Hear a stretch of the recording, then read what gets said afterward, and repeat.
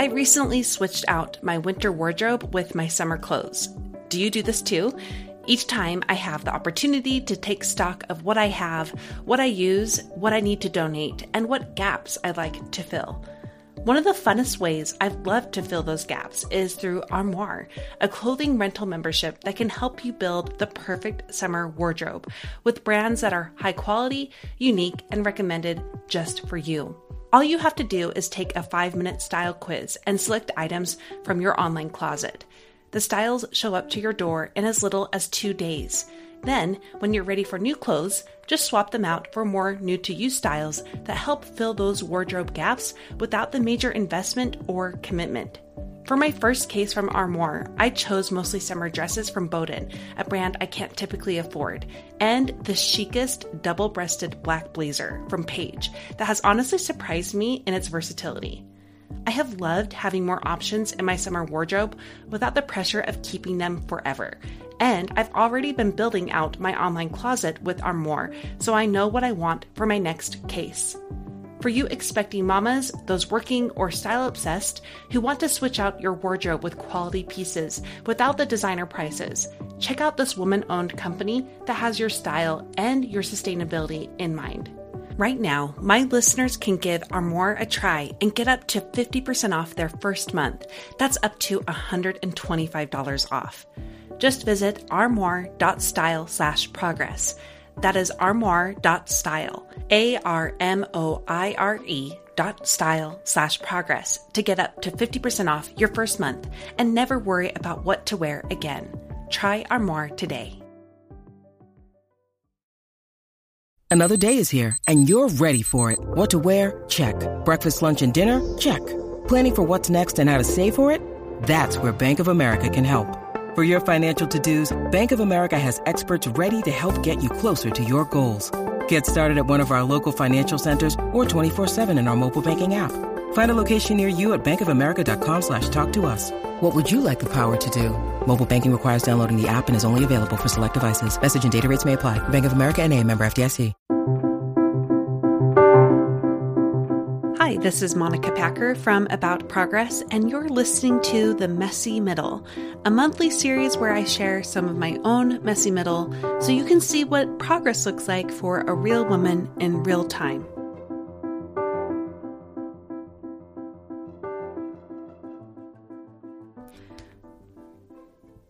Yesterday, I was looking at my goal planner for 2023. I truly poured so much time and attention and intention into it. And yet, when I was looking at what I actually followed through with, I only, after I created all my goals for the year, tracked for part of January and the very beginning of February. And then I have 10 and a half empty months. Well, my friends, I just think there is no better representation of what a wonderful but messy year this has been for me. Now, today we're doing a special episode. We are doing a play on the messy middle episodes, but we are doing a recap of my messy year. And the truth is, while I felt like it was an especially messy year for me, I know I'm not alone. And in fact, I don't think I've ever had a non-messy year either. So I am hoping that in sharing, I will give you permission to reflect on your own messy year. And what I'm going to do is I'll take the usual segments and I'm going to instead apply them to my reflection on that segment of the past year. And I was personally disappointed I wasn't able to maintain a habit of my goal planner like I was in the past. Looking back on it did still give me an opportunity to reflect on the year. And it helped me see that even with all the mess it contained, I'm overall so grateful for it. And I'm weirdly proud of it too. I'm proud of the mess. So as I reflect back, and I hope as you reflect back too, I also hope that you can lean into your own gratitude and pride in yourself that you made it through and that there were still some good and hard and messy and everything in between things that happened. So as I'm sharing, feel free to take the segments that you're going to hear and turn them into your own journal prompts, or you can just even take a meditative walk and think through your own answers. We usually start the Messy Middle episodes with me sharing what's happening. So this episode, we're going to share what happened in 2023. When I think about 2023, I actually start just a few days before the year started. I had surgery on my finger that was crushed after I fell down a flight of stairs. And then later on, it got stepped on by a child, poor kid, and I banged against a shelf. So it got thoroughly crushed and I had that surgery. But that surgery was so hard. It was so hard because I couldn't be put to sleep for it. I could not be on big pain medications. Like I looked at the medicine I had from that, the amount of, was it ibuprofen or acetaminophen? I think that's what I could take then. But even the amount I was allowed to take was as much as I take for a headache now. So like going through surgery awake and then recovering, like having multiple pins sticking out of my finger. And anyway, I'm going on and on, but that was tough. And then in addition to that, I had some major heart issues. So as the new year started, I was recovering from a surgery. I was having my heart monitored round the clock. I was wearing these patches on me. I was really struggling just to even like breathe or walk or talk, and lots of checkups. And in the midst of all this, I was working so hard to prepare for my own maternity leave. I planned 3 months of content in advance, but it took me many months to prepare it all. And also in the middle of this, my parents left on a mission to go back east to DC. So with all of that, mid-January, we welcomed our beautiful baby boy. He was born January 19th. I actually have a recap of my own birth story because it didn't go according to plan. And most births don't, but when you've had 5 kids and you pretty much know a lot of what you're doing by that point, you can enter with some predictability, but I share in that episode and we'll put it in the show notes, the whole birth story if you want that. But from that time on, that's when I really feel like I track this year, 2023, and I track it based off of the age of our beautiful baby. So he was born mid-January and thankfully so healthy. And I just want to say, I don't take that lightly. I've had 2 dear friends this past year who have both lost babies at the very end. And I say that only just because I do want to be tender towards them and to anyone who has suffered so much loss with that. So as I say that, I also want to be honest about how difficult this adjustment was and in ways that really surprised me. You've heard me talk about this in other episodes and we'll link that in the show notes too. But let's recap it. Right after he was born in one of the longest winters we've ever had, at least in my recollection of growing up here in Utah. And this is when RSV is at its peak, among other things. So we basically stayed home and were very isolated. And, he didn't even meet most of my siblings until he was maybe 3 or 4 months old. And our baby wasn't sleeping very well, but most especially during the day, which is what was really hard. He had a tongue and lip tie, so we had to get that revised and it was fine. But overall, I was floored by not just the exhaustion, which I was. It was a harder recovery than I never experienced with my other births, even though it was a very, it's still not a traumatic birth, I was very fortunate, but it was a longer and harder recovery. My exhaustion felt far different too. But in addition to those things, I was really surprised by the amount of anxiety I felt. I've had postpartum anxiety with other kids and the baby blues, but this was at a level where, you get into bed finally in the middle of the night and your thoughts are racing so much that you still can't sleep, even though you're so exhausted. And it was that way for a couple of months. And I'm glad that I was able to, it gradually dissipated over time. And I just will say here, I would not hesitate to get help, both medically and therapy-wise, if it had continued. And I think you should too, if that's the case for you. So I think overwhelm and frustration with myself is kind of what replaced that anxiety. And with that, just came me settling into the baselines of everything in my life. Every habit I kept was a baseline, and I'll share more about that later. Everything we did around our home was the baseline. I mean, the cleaning was baseline, the cooking, the meal preparation, the laundry, the keeping on top of the kids' assignments and piano lessons. Like, so many balls were dropped all over. And I'm so fortunate that Brad works from home, because in many ways he was able to step up, and other ways he obviously can't do it all either. So a lot of things just got let go, and that was okay. So now I'm going to go into more what happened throughout the rest of the year. But just, that was a general transition for me. It's been a very overwhelming year in many ways. But with that, let's talk about some things that happened. 2 months in, we visited my in-laws in California, and they basically just watched our kids for me for like a week.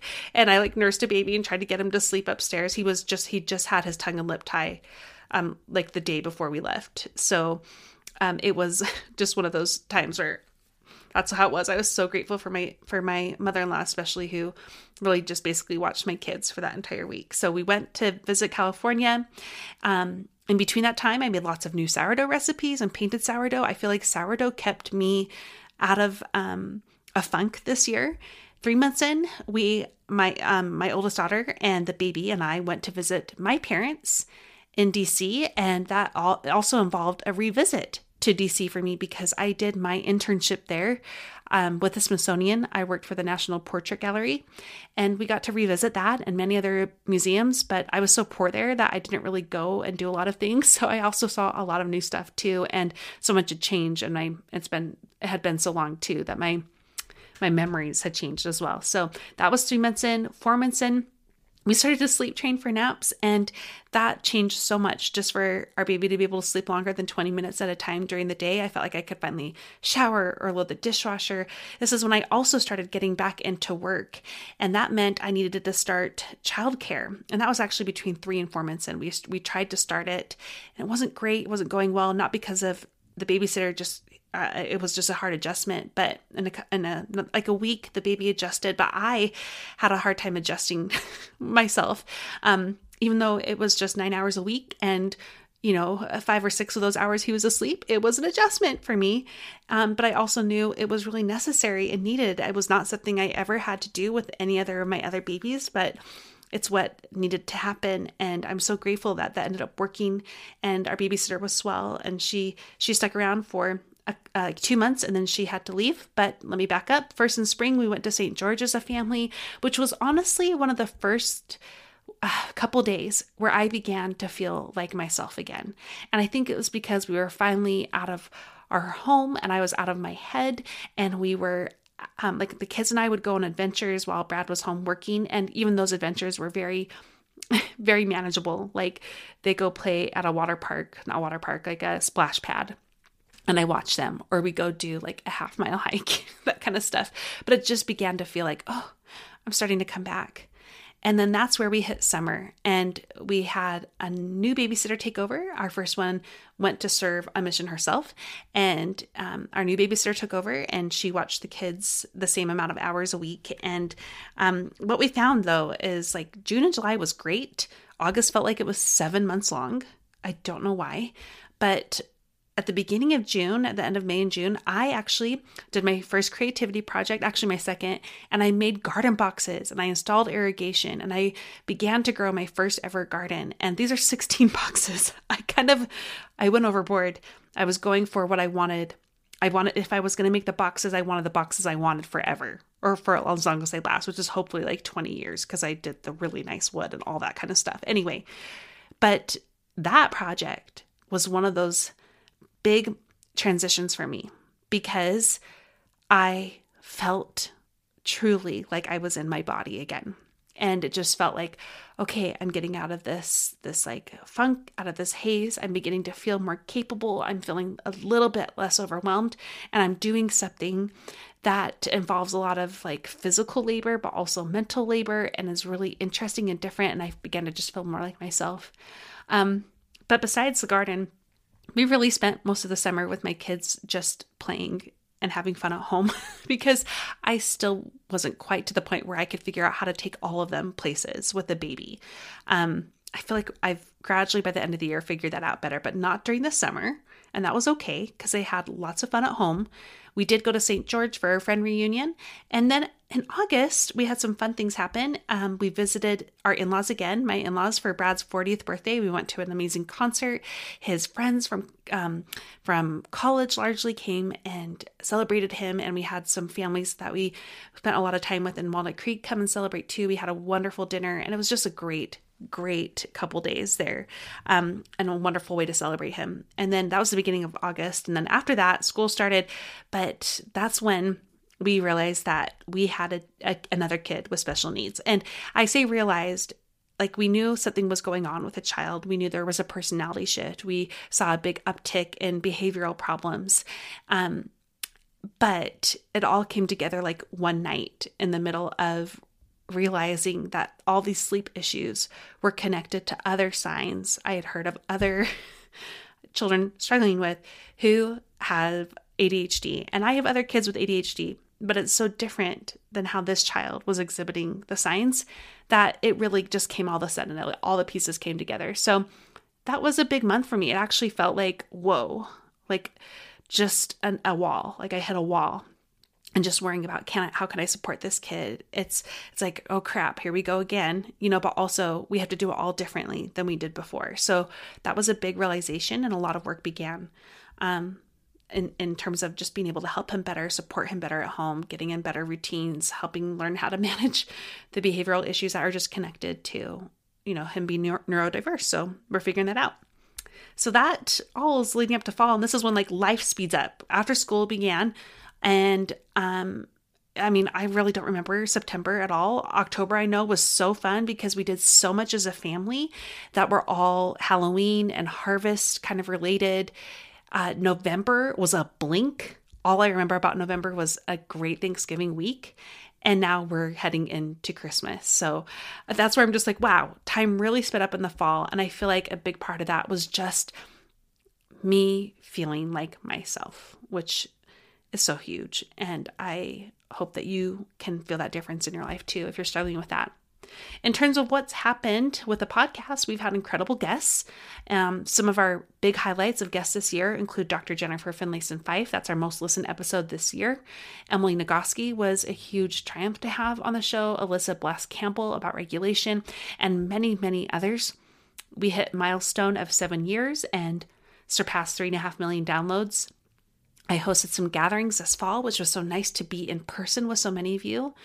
But also what's happened with the podcast is, and my business related to it is, I've only been able to just keep up with the podcast and the Instagram community connected to it. And I say only, that still requires quite a bit of work, at least 3 or 4 hours a day. And that is work I love to do. But because that's all I could do, I wasn't able to launch all other things I had planned this year. I'm really proud of myself though, for owning that this wasn't the time, even though I have had the plans and I've had them for a long time. And I felt more ready for these plans and for what was coming. It just was not that year. So, it's okay. I feel like I've been able to at least cover my costs up until the last month when I had to get new computer equipment. And now that's not going to be covered at all, but that's okay. It still feels so good. I'm recording this on my new laptop, and my new desktop is uploading some software because I just got it. And what a blessing to be able to get that. So that's what happened with the podcast. And I always end this segment by sharing the highs and lows. The highs, obviously, having our baby. Truly, he has brought so much, just like this really special spirit. He is really sweet. He's just the sweetest little guy. And our family has adored him. It's been such a huge blessing. Other highs included hosting all of my kids' first birthday parties, like all of them. Like my 10-year-old and 12-year-old and 8-year-old and 5-year-old all had their first birthday parties ever this year. I kept them really simple, but it was nice to celebrate them and to learn how to do this as a mom finally. And Other highs include all the help and love I received from my neighbors. We couldn't welcome people in our home. Doctor's orders, like keep that baby isolated, keep that baby safe because of RSV being so bad. So while I couldn't welcome people really into our home, the amount of meals and cards and check-ins I got blew me away, especially because I'm sure if I were in people's shoes, I would assume she's got this. And I didn't. And one of those times I had like a neighbor knock on the door, and we're not great friends, but my house was a disaster and the baby was screaming. And I'm sure I was like just half dressed and not like no makeup or anything like that. And I opened the door and I just said, he's not sleeping and this is hard. And she gave me this beautiful plant and this book on self-compassion, and just having her just to be there to validate me felt so sweet and wonderful. And it also helped me see how much I want to make sure I'm being that person to people and not assuming that they've got it. So that was a big high for me.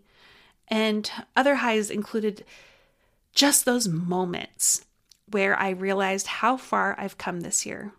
I just had that moment on my exercise bike of all places this morning. I was doing my little Peloton workout. I have the app and I just put a cadence monitor on my cheap bike from Amazon and it works great.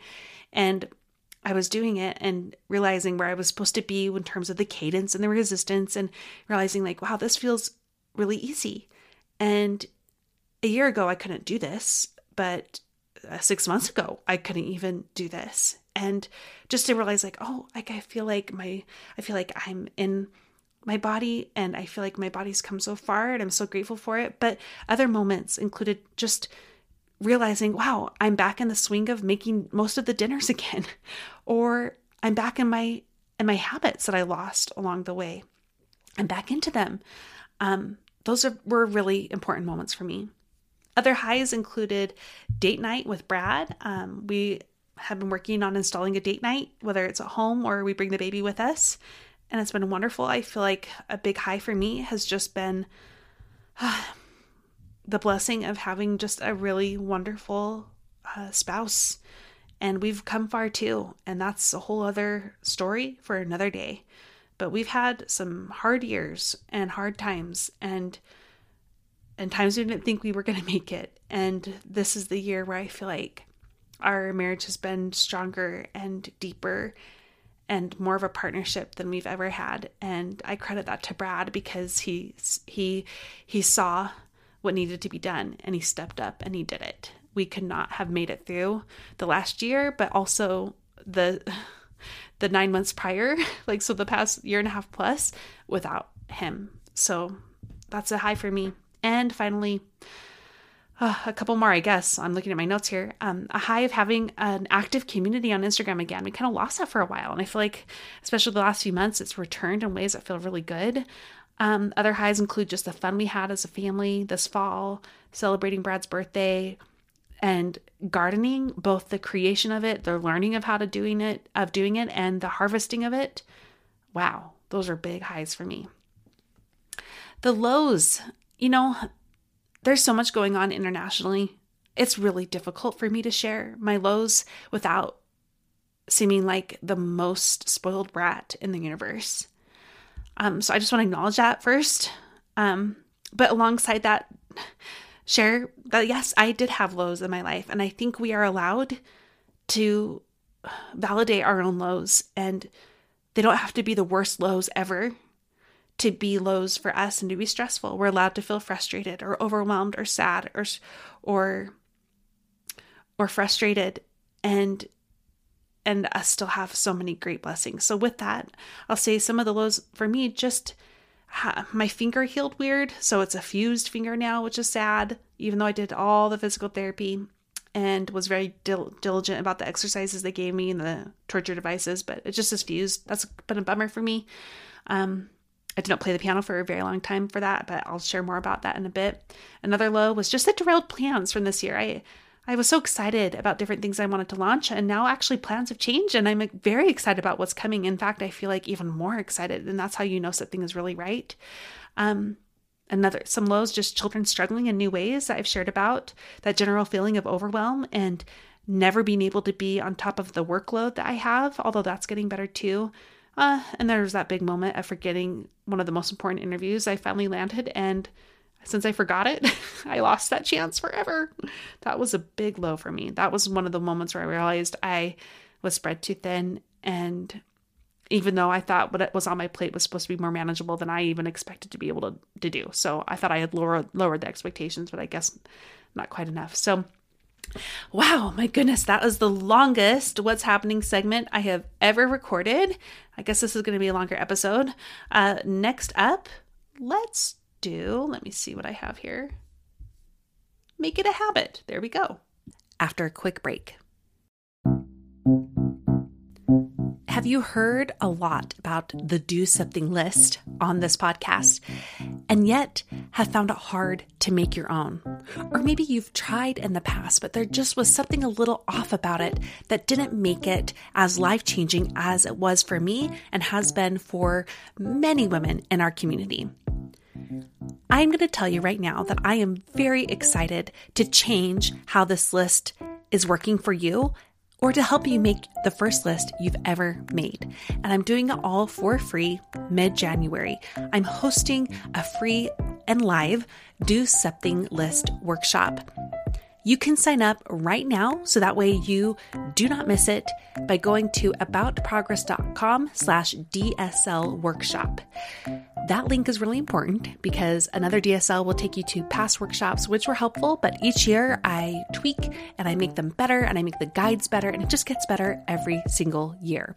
So to sign up for our DSL workshop that will take place mid-January, again, go to aboutprogress.com/DSL workshop. I can't wait to see you there. When you need mealtime inspiration, it's worth shopping Kroger, where you'll find over 30,000 mouth-watering choices that excite your inner foodie. And no matter what tasty choice you make, you'll enjoy our everyday low prices, plus extra ways to save, like digital coupons worth over $600 each week. You can also save up to $1 off per gallon at the pump with fuel points. More savings and more inspiring flavors make shopping Kroger worth it every time. Kroger, fresh for everyone. Fuel restrictions apply.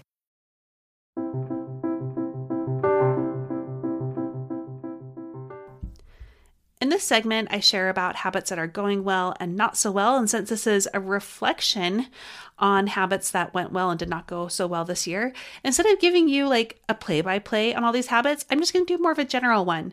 And I can do that a little bit more succinctly because basically the nutshell is that I lost so many habits completely this year.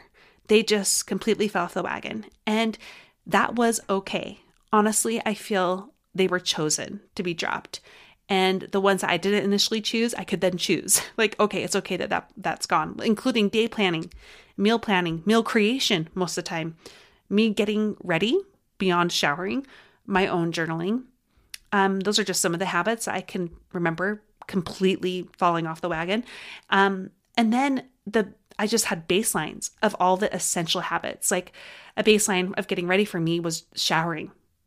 A baseline of exercise was 10 to 20 minutes of movement, just starting with yoga in my pajamas or very gentle walks on the treadmill for a lot longer than I ever did with my other kids, just meaning the baseline of movement. Journaling for my kids, I just did the bare minimum there. I did not do it for myself. But over the course of the year, I feel like I was able to build up almost all of those last ones, mostly just this fall. I feel like is when I was able to start picking those up, minus journaling for myself. I haven't added that in yet, but I want to this coming year. And I've also felt like I've been able to build up the baselines of my other essential habits.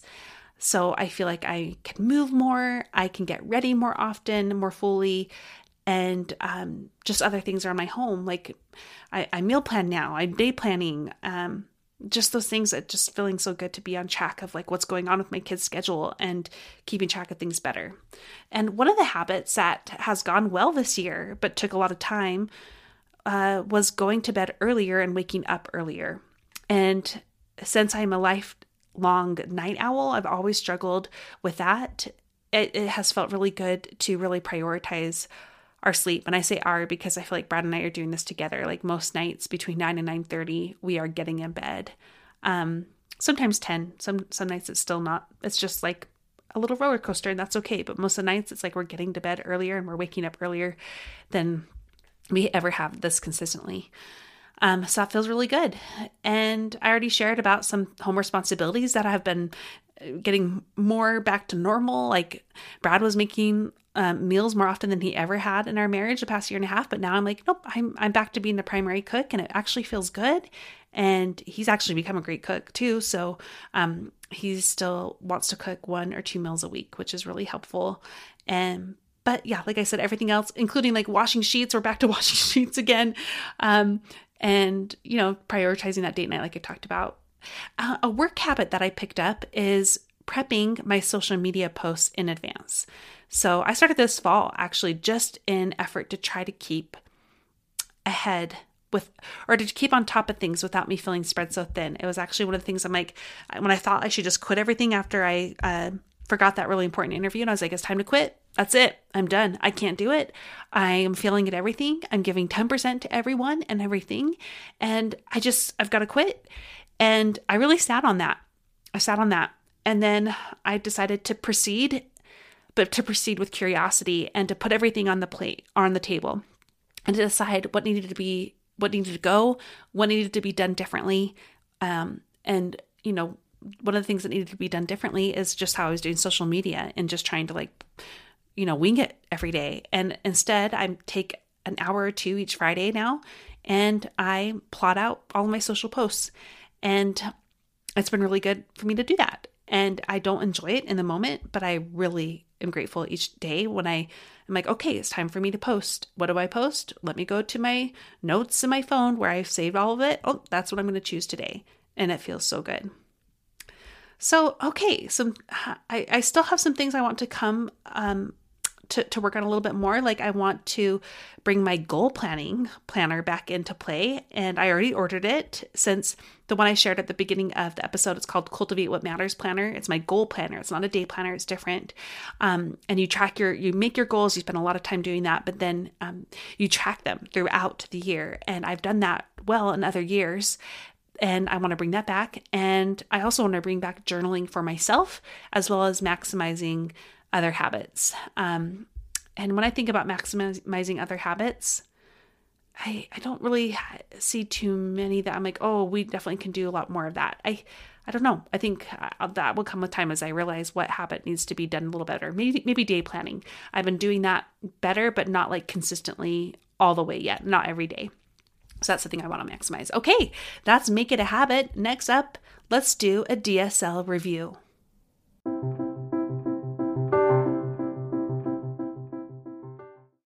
The DSL stands for the Do Something List, and I usually do a DSL update, but today we're doing a DSL review. The Do Something List is something that changed my life and have, over the course of 8 years now, supported me and my life in different ways each year. And this year was no different. When I look on my Do Something List, I laugh because so many pieces of it were very unrealistic to the life I actually led. But in other ways, my list saved me. And so what I'm going to do is I'm actually going to go through my list. I don't think you ever heard it on the podcast this year about what was actually on my list. And as I share what the original item was, I'm going to share what I did or what I tweaked of those items, what I let go of or what I didn't do at all. At the end, I'll share what surprised me about my list overall. The first item on my list was to take on 5 new creative medium challenges. I did painting. I learned how to paint sourdough and build the garden boxes. And then I kind of crashed and burned for a little while, partly because these creativity projects, to me, they needed to be more work intensive. And finally this fall, I realized, you know what? You're already doing 2 of these, 2 more that you can count. For me, learning to can was a big creative project. And it was a whole new challenge for me. And it involved a lot of thinking and invent, and like I had to make new recipes and just in the doing of it involved a lot of creativity. So I'm going to count learning to can as one of those challenges. Also on the side, as part of me just trying to learn how to relax better at night, I had bought this book that will teach you how to learn to draw flowers. kind of like those old books that would teach you how to do cartoons and step by step. That's what it does with flowers. And so I got that book, and I will actually link to that in the show notes. I'm going to highlight that in my notes right now so I don't forget to do that. But I've decided, you know what? That's another new creative medium for me. So I'm going to count that, even though I've only drawn like 2 of the flowers in the books. I've done daisies and tulips, but I'm going to count that because it doesn't have to be so intense. And the last one is I did buy the embroidery kit. I just need to work on that. And there's a couple weeks left in December, and I think I'm going to get there. So either 4 or 5 of the goal of 5 new creative medium challenges has been crossed off. Next up, I had learned 3 new songs on the piano. Now, I actually crossed that out completely at the end of the summer, mostly because I was feeling super bummed about my finger and how it fused. And I tried to play the piano once, and I was like, well, this is awful. Like, this is so frustrating and hard. I am not an amazing pianist by any means, but playing the piano has always been a great regulating activity for me. It's really, really helped me just deal with life and process things and spend some time on myself. And it's just a really good thing. And when I couldn't even play remotely close to what I was able to play before, I just found that really depressing. So I crossed it out completely. But then this fall, in October, I was finally returning this violin that we had rented like 6 months longer than we needed to because I kept forgetting to return it and bring it back. Does that sound familiar to your life?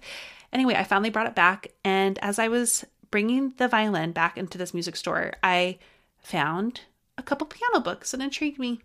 And one of them is from the musical La La Land, which is one of my favorite movies of all time. So that was one of the ones I picked up. And what do you know?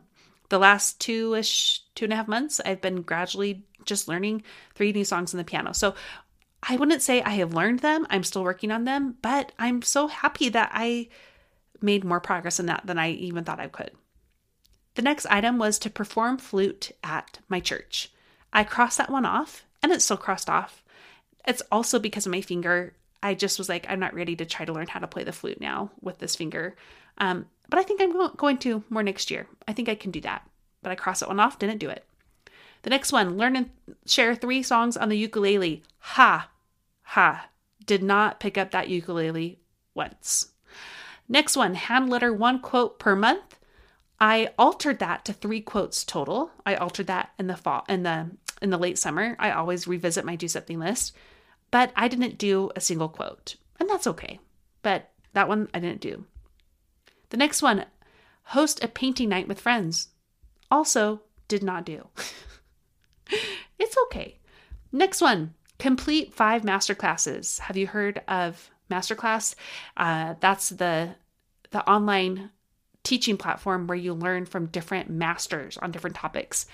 And I altered that late summer to 3 masterclasses. But I didn't start really doing them until November of this year. And in the time of doing that, I have actually completed 2. I did a David Sedaris class on writing. I think he is so funny, and I loved his thoughts about writing.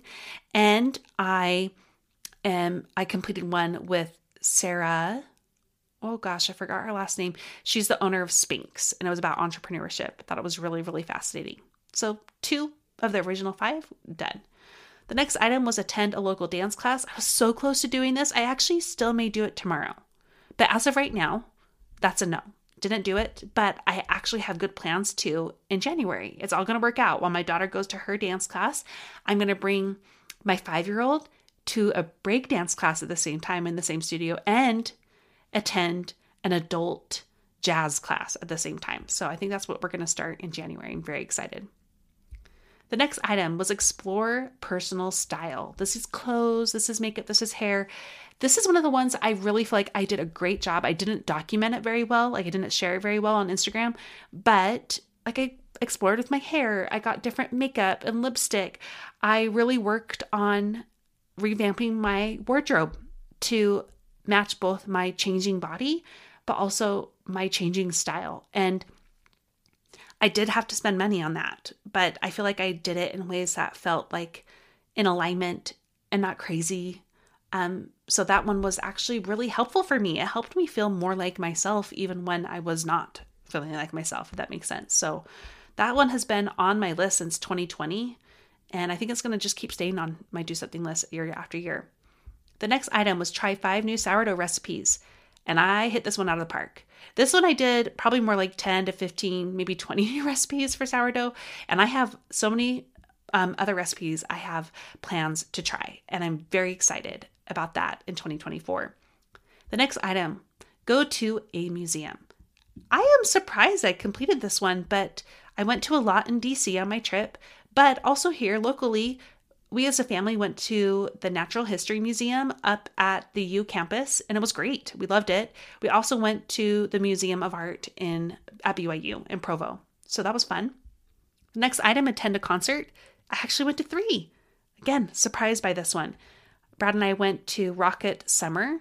Then we went to Yellow Card for his 40th birthday. And then I just went to one this past month with Corey Connors for a Christmas concert. The next item, see a local play. I'm going to count that this is done because I went to the Nutcracker. And it was with my old ballet studio. That was phenomenal. I'm really, in hindsight, proud of my old ballet studio and how fantastic they were. So I'm going to count that one. The next item, read 30 in-hand books. So when I say in-hand, audiobooks are awesome for me. I can zip through a ton of audiobooks. I tend to be a slow book reader. And I find it hard to prioritize that, but I wanted to do that more. I thought 30 seemed reasonable since I read 105 books last year, but it turned out to be not that doable. So I have actually read more like 12 or 13 books, mostly on my Kindle. I think I've only read 2 literal books, but I'm counting the Kindle books. But overall, I think I've read between 70 and 80. I still need to do a final count of books with audio. I love audiobooks. They count just as much, but I just wanted that there's that feeling for me of being a former bookworm and now a bookworm again. It's something that I brought back into my life, but there's a feeling of just connecting back to pieces of myself, like just having a book in hand and reading it. So that's something I would like to do a better job doing in the future. But I couldn't. I mean, most of the time I had both of my hands full while nursing a baby. And at the beginning, I read more in-hand books because I could read my Kindle while feeding him. But about 4 to 5 months in, I needed both hands. He's just he's been a tricky baby to nurse, and he's very active now. So I have to basically hold him and, stroke his hair. And he involves all hands. So it's just been more of a listening year, I guess. The next one, take a day off, a me day. I actually did a whole episode on this too, so we'll link it in the show notes. And I did this on my birthday, and I shared more about it in that episode. The next item, go on 3 Utah trips as a family. We went to St. George twice, and we're going to count that. So 2 out of the 3. The next item was go on 5 local family adventures. In the late fall, I altered that to 2 because we basically hadn't been on any. I said late fall, I meant to say late summer. But in the fall, we actually suddenly did a lot more. So we overall did 4, starting from September on. We went to many harvest-related things. We did the Natural History Museum, like I shared. We walked downtown in Salt Lake, which was really fun. We went to Provo for a day. So 4 big adventures just this fall, which is awesome. The next item, lead a hiking club with new friends. I did this in 2022, and it was so great to learn more of the mountains and make new friends. I just did one at a time. I just did one friend who knew the mountains. Each time it's hey, I'm going to go on a hike tomorrow. I only have 3 hours. And where do you want to go? And we do it. But this year, I only went on one hike, and it was with a baby who screamed for about 3/4 of it. And it was still good enough, and I'm glad we did it. But that's all I could do. And I'm a hiker, and I really miss hiking. So I'm going to bring that back for next year for sure. 2 more items. The next one was try 10 new restaurants. I altered this to 8 in the late summer, and I have 6 down as I went to 6 new restaurants. And the latest one we did was this amazing Thai place. So it was so good. Thai curry was amazing. The last item, share 3 personal essays. Now, let me just share, this is not a goal. I had a goal of I thought I'd write my book this year. That, my friends, wasn't even remotely close to what happened. And goals are separate than do something list items, but you can use do something list items to move you closer to your goals in ways that are about exploration and fun and discovery.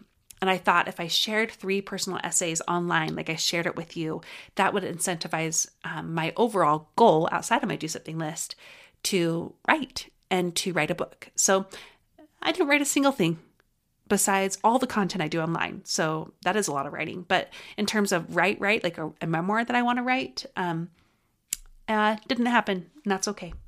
So that was a list. It was a lot of items. Thank you for listening.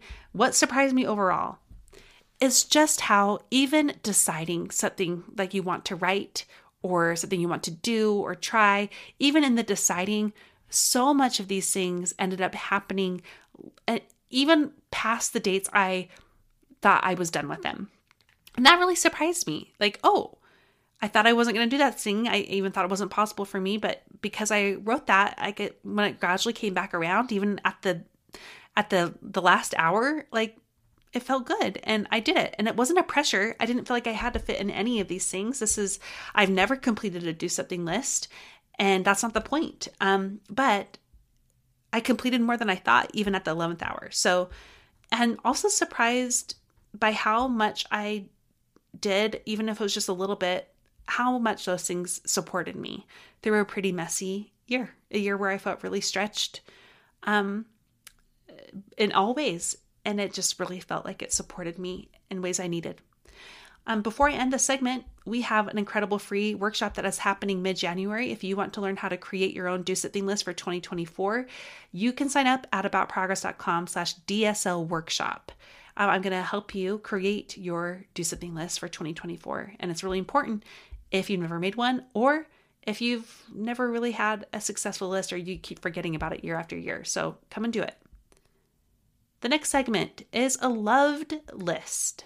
But first, let's take a quick break for our sponsors. I was remembering the other day how I did not have great fashion sense when I was in middle school and high school, and my favorite shoes were honestly ugly. But the reason why I kept picking those shoes, no matter how much my family made fun of me for my bowling shoes, they called them, it was because they were so comfortable. Well, now I'm no different. I'm a creature of habit and a creature of comfort. And when I am running around, oftentimes literally, I need to have shoes that are very comfortable. But I will say, I think my fashion sense has improved. So not only do my shoes need to be comfortable, they need to be really classic and cute. This is why I have absolutely loved being sponsored by Vionic Shoes. Their VioMotion technology revolutionized orthotics, and now they use that same technology with their classic, cute, and comfortable shoes. These are not grandma shoes, my friends, and no offense if you're an amazing grandma, but these shoes are the kinds that you will want to wear in many different outfit scenarios and in many different real life scenarios. The pair that I have been using the last few months is the Alfinas. They are an Oxford with a little bit of a thicker sole, and I got them in black platinum leather. I have worn them all over the place, from school pickup to doing a segment on the local news, to church, to date night, to Costco. I have worn them so much, and I've had my eyes on a few other pairs, mainly some loafers, but also sneakers and boots and some other Oxfords. So if you want to join me in checking out Vionic Shoes, you can get a special discount. Use the code PROGRESS at checkout for 15% off your entire order at www.vionicshoes.com when you log into your account. One-time use only. Again, that code is PROGRESS for 15% off. Vionic Shoes, wearable well-being for your feet.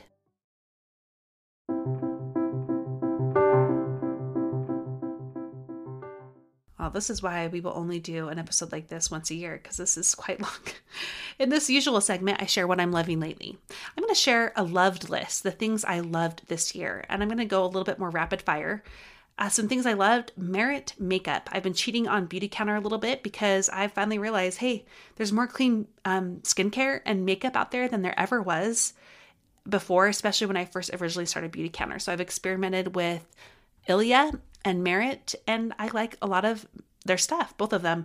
But Merit lipstick has been one of my go-to lipsticks, and their highlighter stick. I love it. It's made me feel and look just more fresh and like shiny and glowy without being like, oh, you need an oil blotter for your face. Another thing I love this year is Alex Mill clothes. I have looked at their clothes for years. I'm going to be honest, they are expensive, which is why I have not bought their stuff. They're known for their knitted stuff and their jumpsuits. In July of all times, they had like the only sale I've ever seen. And I spent more money than I would normally spend. And I got 2 jumpsuits and 2 sweaters and 2 skirts. And each of those items have been worn to death. I love their sweaters so much. There's one I would love to have again in a different color. And their jumpsuits are so flattering and fun.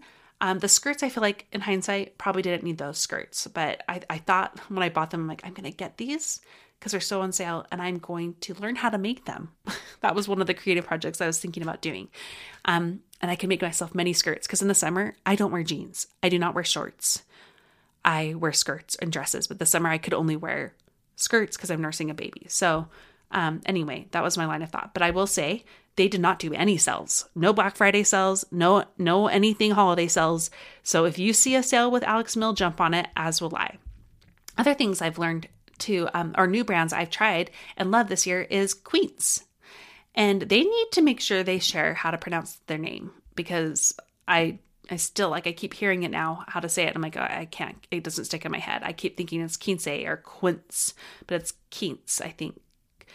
Now I feel like I'm saying it wrong. Anyway, there's these earrings from them that are called the Globe Hoop, and they're like kind of wider, but they're hollow, and they're like Huggies, but a little bit longer. They're not huge, they're not heavy. I wear them a couple times a week at least, and I'm a big earring person, so I love them.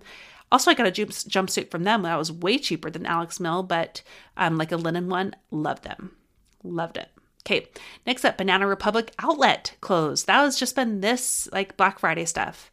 That's what I got some sweaters from them that are so soft and so beautifully made and so cheap. I also found my church pants and they are really great and I feel really good in them. And I also feel way less cold and a lot happier when I'm walking to and from church in the cold winter and I'm wearing my cute pants. So I would check them out.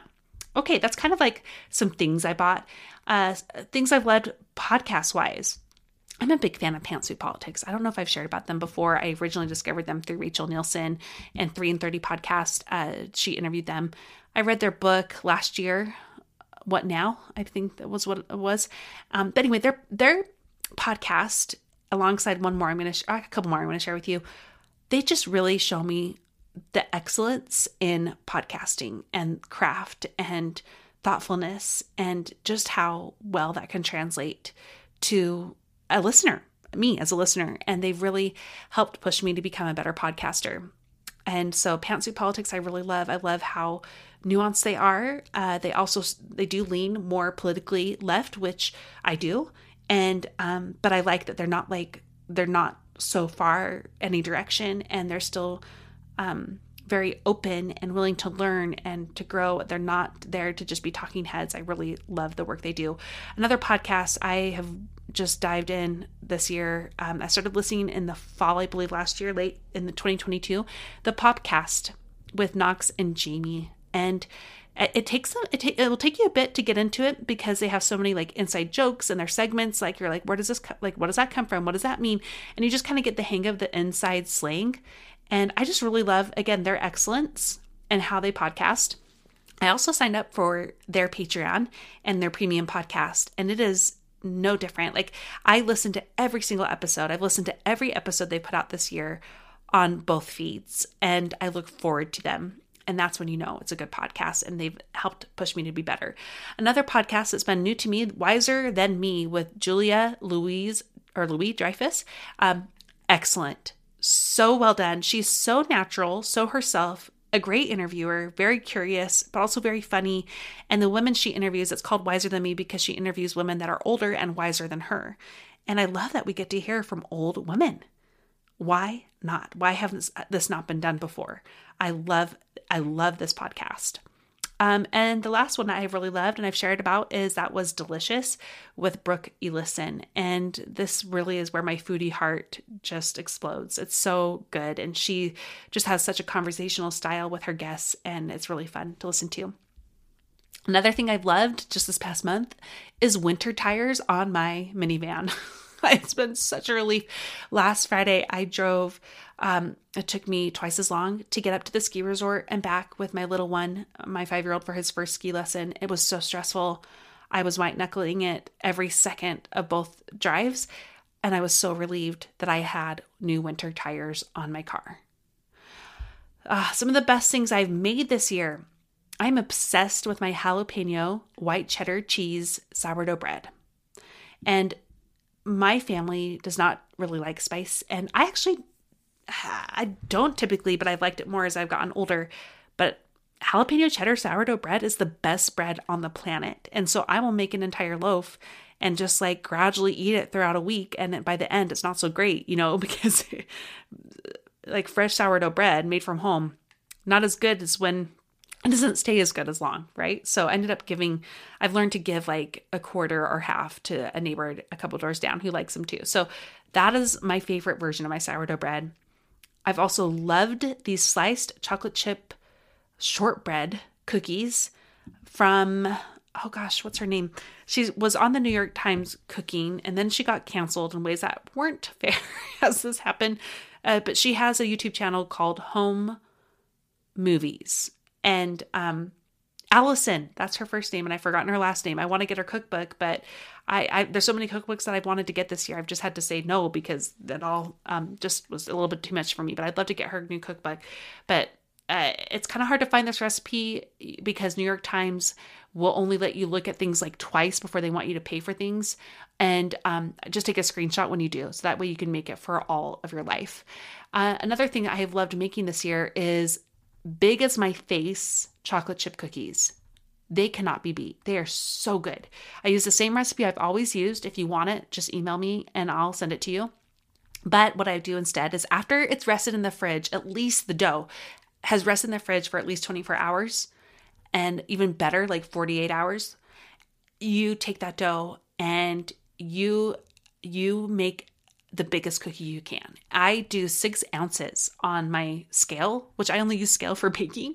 My baking scale's for that, or my scale in the kitchen. Anyway, and you just cook it and you sprinkle a little sea salt over it before you cook it. And oh my gosh, this is so good. And like, these are the only cookies and the shortbread ones too, where I feel like the next day they are just as good, if not better. And I like them a little crispier than I have in times past. So I cook them a little bit longer than I used to as well. And finally, an olive oil cake. That is I wouldn't say a copycat recipe because it's not a copycat, but it's I want to make this olive oil cake from Thule Bakery in downtown Salt Lake City. Shortly before I had my baby, my 5-year-old and I, on Friday mornings, he didn't have preschool, so he and I would go on adventures. And we would either go treasure hunting, which is what I called it. And it was really, we would go to thrift stores and antique stores, and I would look around and beg him to not touch fragile things, and we would search for treasures. And sometimes, or instead of those treasure hunts, we would go get a special treat somewhere. And we went to Thule's Bakery a couple times. It's like a French bakery, really good stuff.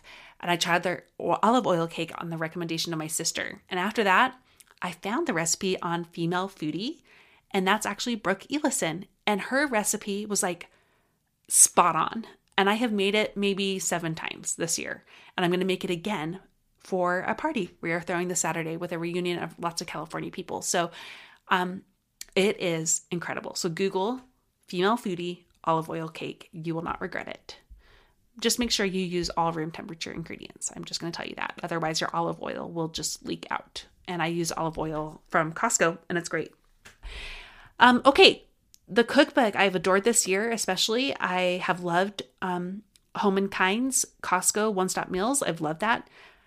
I just got Bake by Courtney Rich. She's Cake by Courtney on Instagram. It is the best baking book I've ever seen because she does have some cake near the end, but there's cookies, there's bars, there's sheet pan, there's loaves, and I've yet to make anything with her that is not 10 out of 10 delicious. And I've already made the gingerbread or the ginger snap cookies. They were incredible. I also made a chocolate bundt cake that was so good. I went and bought a bundt pan. I thought I had one and we lost it in the move. I had borrowed a bundt pan from my neighbor to make it. And after that, I went and bought one because I'm like, I'm going to make this over and over. Okay, next up, what I love this year in terms of shows, I sat down to write what shows did I watch this year, and I went in a complete blank until I remembered that I was obsessed with Daisy Jones and the Six. This is based off of a book that I loved, and funnily enough, when I first listened to this book, listened to an audiobook, you're not going to regret the audiobook version of it. But when I listened to it, I thought it was a real documentary because they have different actors reading different parts. And the way they did it, it sounds like you're just listening to this audio documentary. And so I didn't know it was fiction until I finished the book and I was Googling Daisy Jones and the Six, or I was looking for Daisy Jones and the Six music on Spotify, and nothing kept coming up. And I was like, well, this isn't right. And I finally realized I had just read a fiction book. So the Amazon Prime series of this I thought was amazing. The Popcast, Jamie and Knox, did not like it. And I was outraged by how they did not like this series. But I will strongly disagree with them. And I normally really cherish their opinions. But no, Daisy Jones and the Six was so good. And I was really in love with Sam Coughlin. I can't remember his last name. Apparently I have name issues. But the lead man, I thought he was perfect. And Daisy Jones was perfect too. It was actually Elvis's granddaughter. So loved that show. Loved it. And I listened to that music like obsessively and then forgot about it for many months. And then when I was driving my 5-year-old through the snowstorm to get to a ski lesson, that's what we listened to so that I could calm down. Okay, next one. I did love the Ted Lasso final season. A lot of people didn't like this, and I loved it. I thought it was different, but good, and still at the heart of the show. And I'm sad it's over. The only movie I saw in the theaters was Barbie. It was a good one to see. I really wanted to see Oppenheimer, but this is just, nursing and a baby that doesn't sleep very well. It's really hard to go do these things, but I didn't get to see Oppenheimer. I'm hoping to see it soon. So Barbie was the only movie I saw in theaters, and I thought it was great. Other shows we've loved is The Great British Bake Off, although we watch it very slowly, like one episode a month with our kids, but I love it. My kids also loved Cake or Not. I think that's what it's called. And then I love the Magnolia Network so much, and I love anything they do with like old homes, and they just are doing their hotel series of documenting them, remodeling a huge hotel, and I love it so much. I've also gotten into YouTube a little more this year. I've loved watching Architecture Digest celebrity homes for years. I've liked to watch those, but I've gotten into just watching a couple other channels. And one that I've liked a lot is How to Renovate a Chateau. It's new for me, but I really am liking it. And in terms of music this year, I basically just listened to Taylor Swift straight, mingled with a bit of Brandi Carlile, Cam, and some Miley Cyrus thrown in there, which really surprised me. So that's what I've loved with all those things. Now, books. This is already such a long episode, and I'm sorry if you are so bored, but it's okay. You can just bow out here. But I wanted to share about my books I loved this year. And I'm going to take this by genre, and then at the end, just some other categories. My favorite books I read for literary fiction: Demon Copperhead by Barbara Kingsolver. That book really took me for a ride. It's almost like an epic tale, but of our own time, but in like the Appalachian South. So it had a lot of like sadness, but humor, and it was really beautiful. Another literary fiction book is Covenant of Water by Abraham Verghese. That, I'm going to tell you more later about it, but that's the best book. Another literary fiction I loved was also Tom Lake by Anne Patchett. I actually love Anne Patchett's nonfiction, her essays, and I haven't loved her fiction as much, except I did love The Dutch House. But Tom Lake was super good. I really love that. Historical fiction genre. I really liked As Long as the Lemon Trees Grow. This is about, a civil war in Syria, and told through the eyes of a girl who is living through it. And it's really sombering, but also very beautifully told. I also liked The Light Over London. I didn't read as much historical fiction this year as I do typically. That's my favorite genre, and I just didn't. But I did read a lot of women's lit. And that's, some people could call that chick flick, and I wouldn't. I would say it's women's literature, because this is literature. I loved Happy Place by Emily Henry. A lot of people didn't like this as much as her other books. I thought it was fantastic. And maybe that's just because of my own relationship with Brad and how we started as really good friends, which that couple does too. And I just finished Romantic Comedy by Curtis Sittenfeld. I read a couple other books from her, and I didn't even realize that was the author until I was finished reading it. I was Googling her, and I was like, oh, I've read that book, and I read that book, and I read that book she's written. I really loved it because it's like an SNL writer who falls in love with one of the guests and their story. Really great book. Okay, nonfiction. Oh, probably one of my favorite books of all time. I read this year, Boys in the Boat. I listened to the audiobook version, and you've got to. It's the grandpa from Gilmore Girls, which I made it through almost all the seasons, and then I stopped at the end because I just couldn't get into it, but I gave it my best shot. This was years ago. But anyway, Boys in the Boat. Just take my word for it. Another one for nonfiction, Enchantment. I adored this by Catherine May. I've been trying to get her on the show. I need to read Wintering. I have that book next on my nightstand. I have too many books on my nightstand, but Enchantment was beautiful. It's about capturing beauty and just magic every day. Another book I finally read under nonfiction, The Body Keeps the Score by Bessel van der Kolk.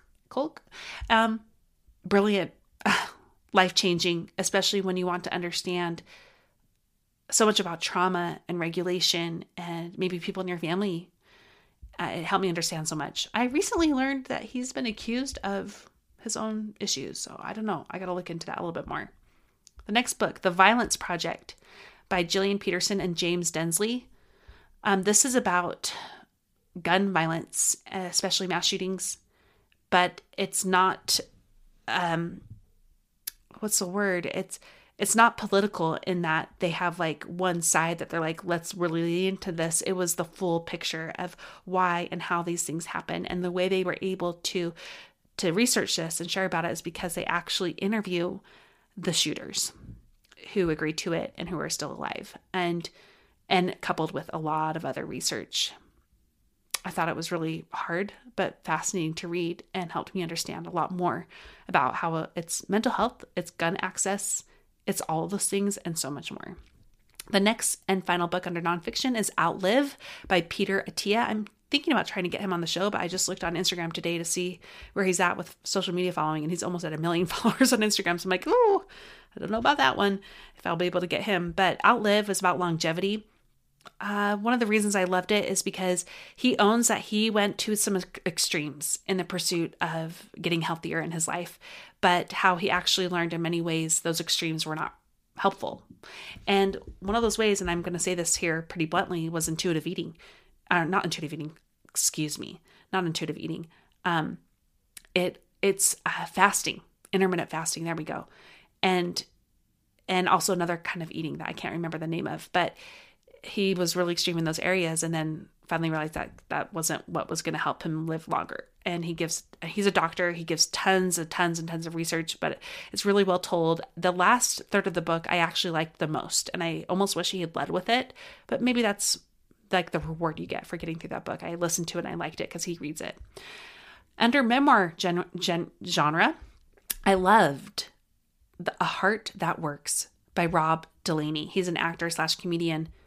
This will take your heart out and squish it and crush it into a million pieces. He talks about his little boy who died from cancer, and it was just an artful, beautiful tale, and so vulnerable and still beautiful. So I highly recommend that.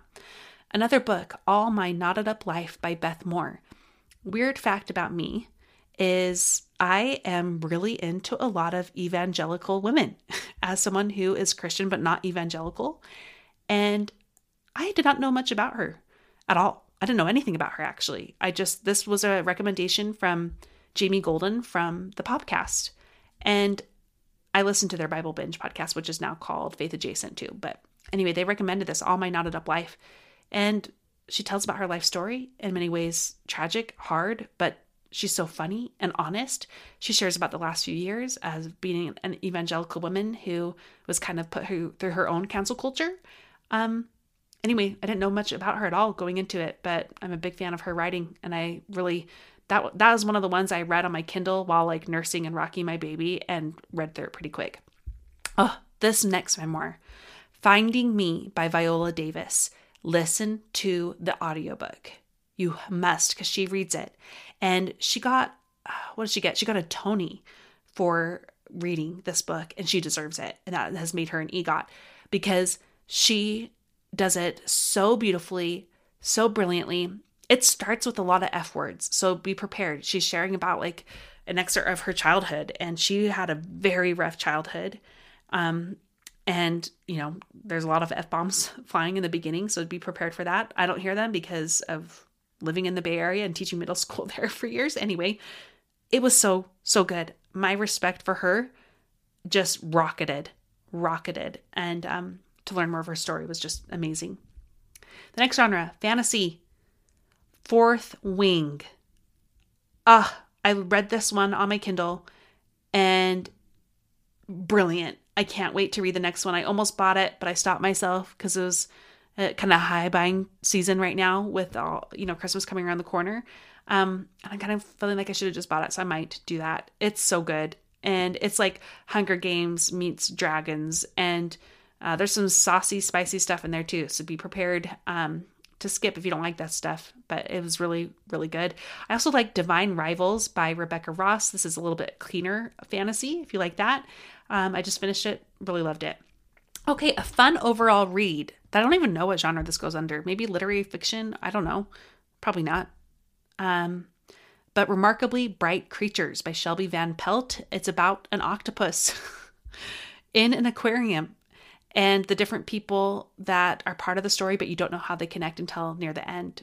I really loved it. I thought it was super fun. A book that surprised me is Frederick Bachman's The Winners and Beartown. And I say those two. Those are two books in a 3-part series. And I read the 3rd part first, not knowing it was part of a series. I loved The Winners so much. And so much. And when I shared it on Instagram, people were like, how did you like the other 2 books? I'm like, there's other 2 books. He almost recaps so much in The Winners that you don't even need to read the other 2. And people who read the other 2 first were like, he recapped way too much. Which I was like, oh, well, I appreciate it. But I recently finished the first in the series, Beartown, and I'll be listening to the second soon. Really love this series. I like Frederick Bachman's. He wrote A Man Called Uwe. Oh, gosh, sorry. And I loved that book. But he wrote Anxious People. Did not like that book very much. But The Winners, Beartown, the Beartown series, yeah, I loved him. Another one that surprised me, it came from a recommendation from you, The Other Bennett Sister. And I believe I shared about this, but it's about the sister Mary that everyone thinks is just kind of a drag and like too intellectual and says things as they are and like is just lame. And you get her side of the story, but it's like told in the Jane Austen style. And it's still like a total Jane Austen book, like where it's kind of a love story too. So really, that one surprised me. Some new to me authors that I like this year, Abby Jimenez. I read 2 of hers, Yours Truly and Part of Your World. I liked them both a lot. Abraham Verghese, who wrote A Covenant of Water. The biggest letdown for me was a book called Chenesville by Paulette Giles. And as I was reading it, I was like, I love this so much. This is so good. I want my dad to read it. It's about this guy after the Civil War who's goes on this basically detective and avenging mission in one after some family members get killed. And that's like on the book cover, so I'm not giving anything away. But the reason why it was the biggest letdown was that ending was stupid. It was just straight up dumb. And it like ruined a very good book up until the end. So I don't know. Maybe read it because the rest of it's really good. But the last like 20, maybe 15, 20 pages, lame. Hunger Games, Ballad of Songbirds and Snakes, did not like. I feel like the female character, Lucy, was very underdeveloped. The main character, who is actually like the bad guy in all the other Hunger Games, just like weirdly developed. Like you make him think like, oh, there's a heart and a story behind him, and it helps you understand why he became like a psychopath leader. But all of a sudden he is a psychopath, and it's like there was no in between, and I didn't like it, and I'm not sure if I want to go to the movie. Most interesting books, I've already shared about them. The Violence Project, really recommend it, and Outlive by Peter Attia, and A Body Keeps the Score. Those are the ones I just keep talking about all the time. And my very favorite book of the year, Covenant of Water. I read his other books too, Abraham Verghese, or not other ones. I've read one of his other ones, Cutting for Stone. I really liked it, but Covenant of Water is just, so beautiful. I've listened to the audiobook and he reads it and he does a great job. And I listened to the 6-part series that he did on Oprah podcast, Soul podcast, and it was so beautifully done too. But I have way more to share on this, and it's going to come in January. So that's a little sneak peek of something that's coming that I'm working on and very excited about. Oh, that's it of the love list. Let's wrap this up with what's on my mind.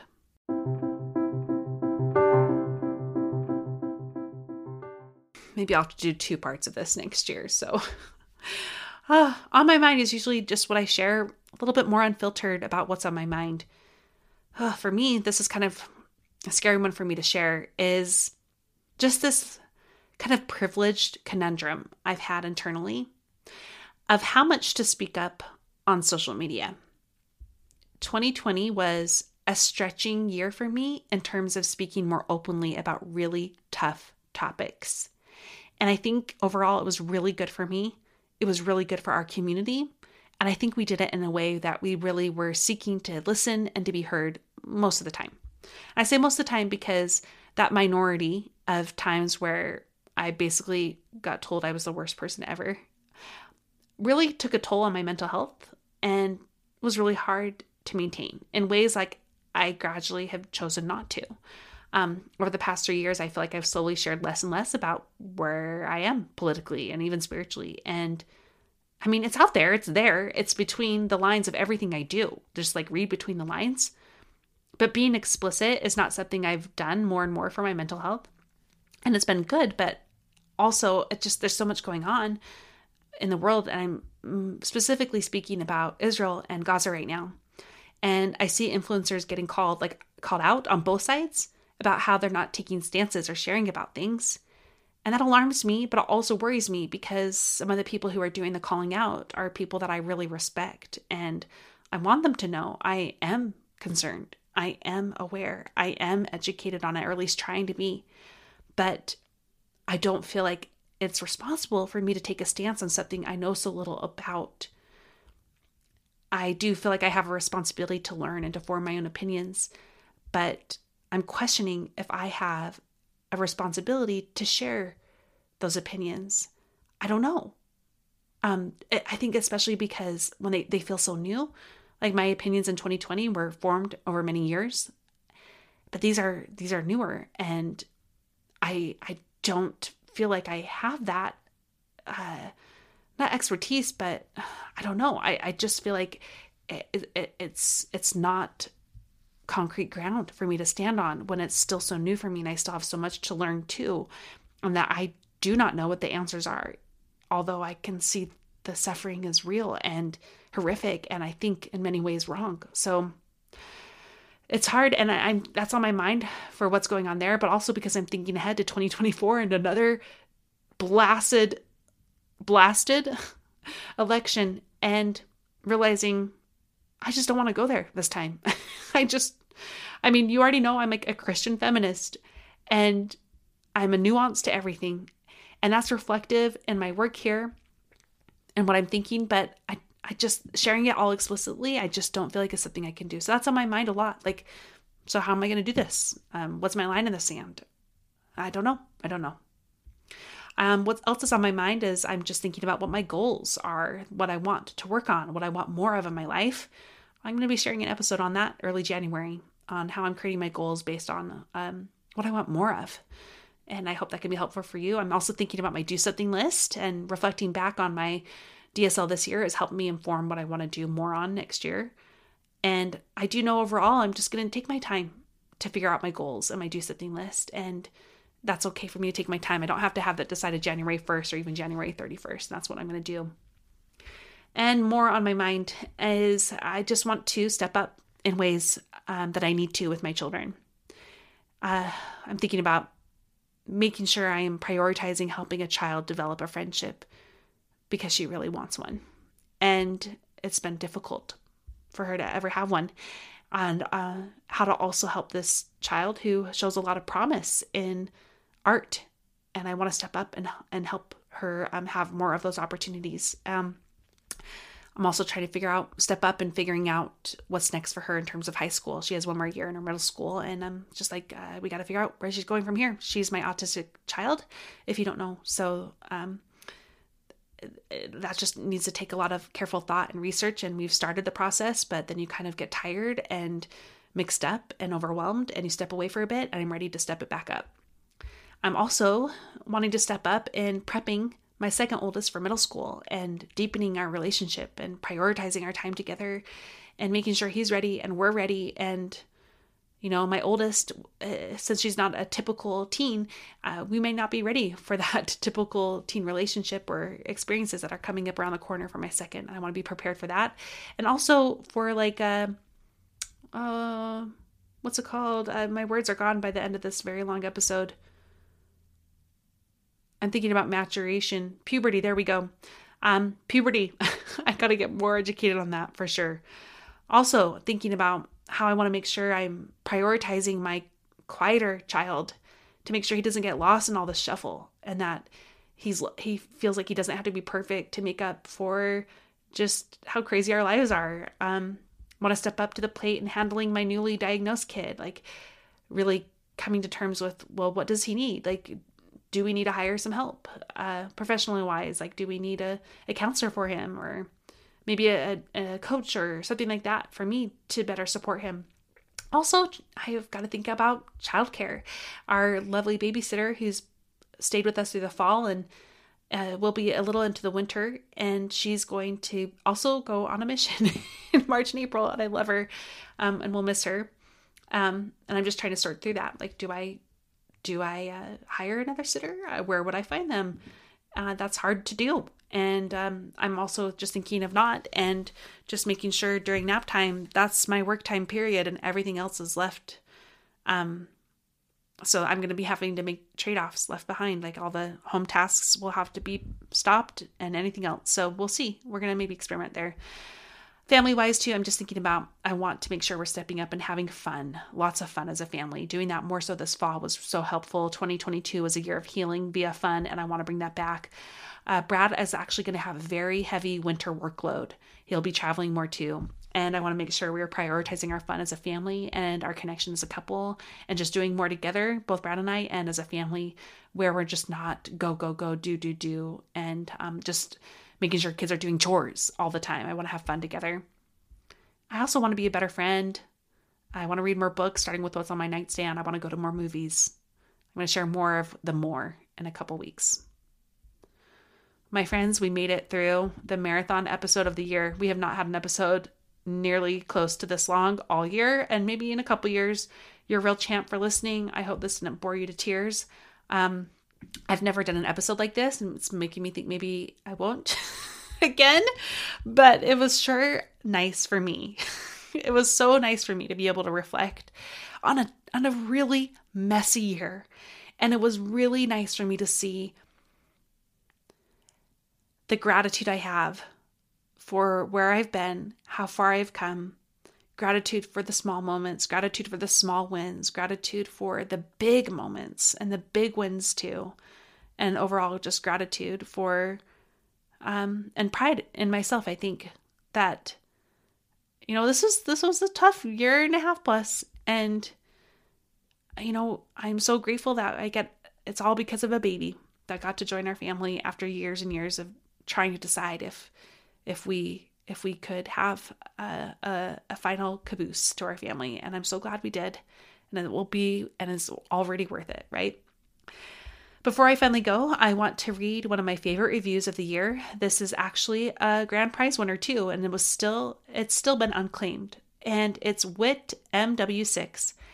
And let me just pull it up. But as I do, I took a screenshot of it so I could share it with you. But as I do, I'm just going to be, I'm going to let you know, like, I actually had a goal to pass 1,200 reviews this year.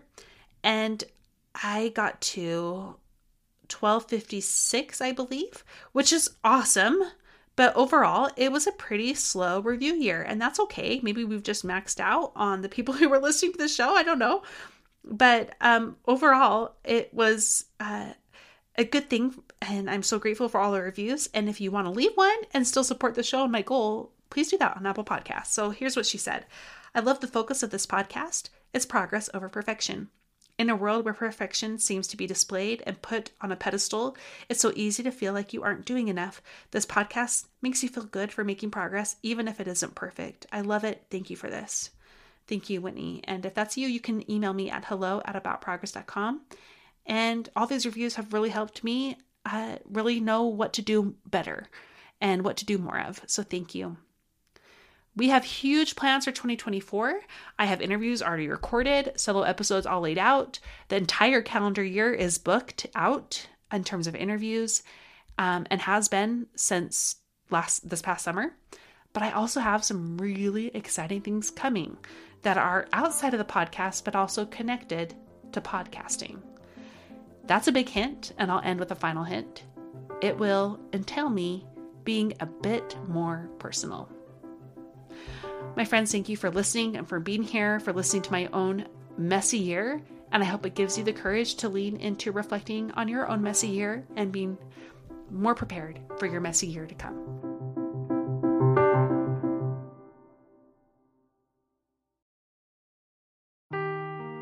Seeking the truth never gets old. Introducing June's Journey, the free-to-play mobile game that will immerse you in a thrilling murder mystery. Join June Parker as she uncovers hidden objects and clues to solve her sister's death in a beautifully illustrated world set in the Roaring '20s. With new chapters added every week, the excitement never ends. Download June's Journey now on your Android or iOS device, or play on PC through Facebook Games.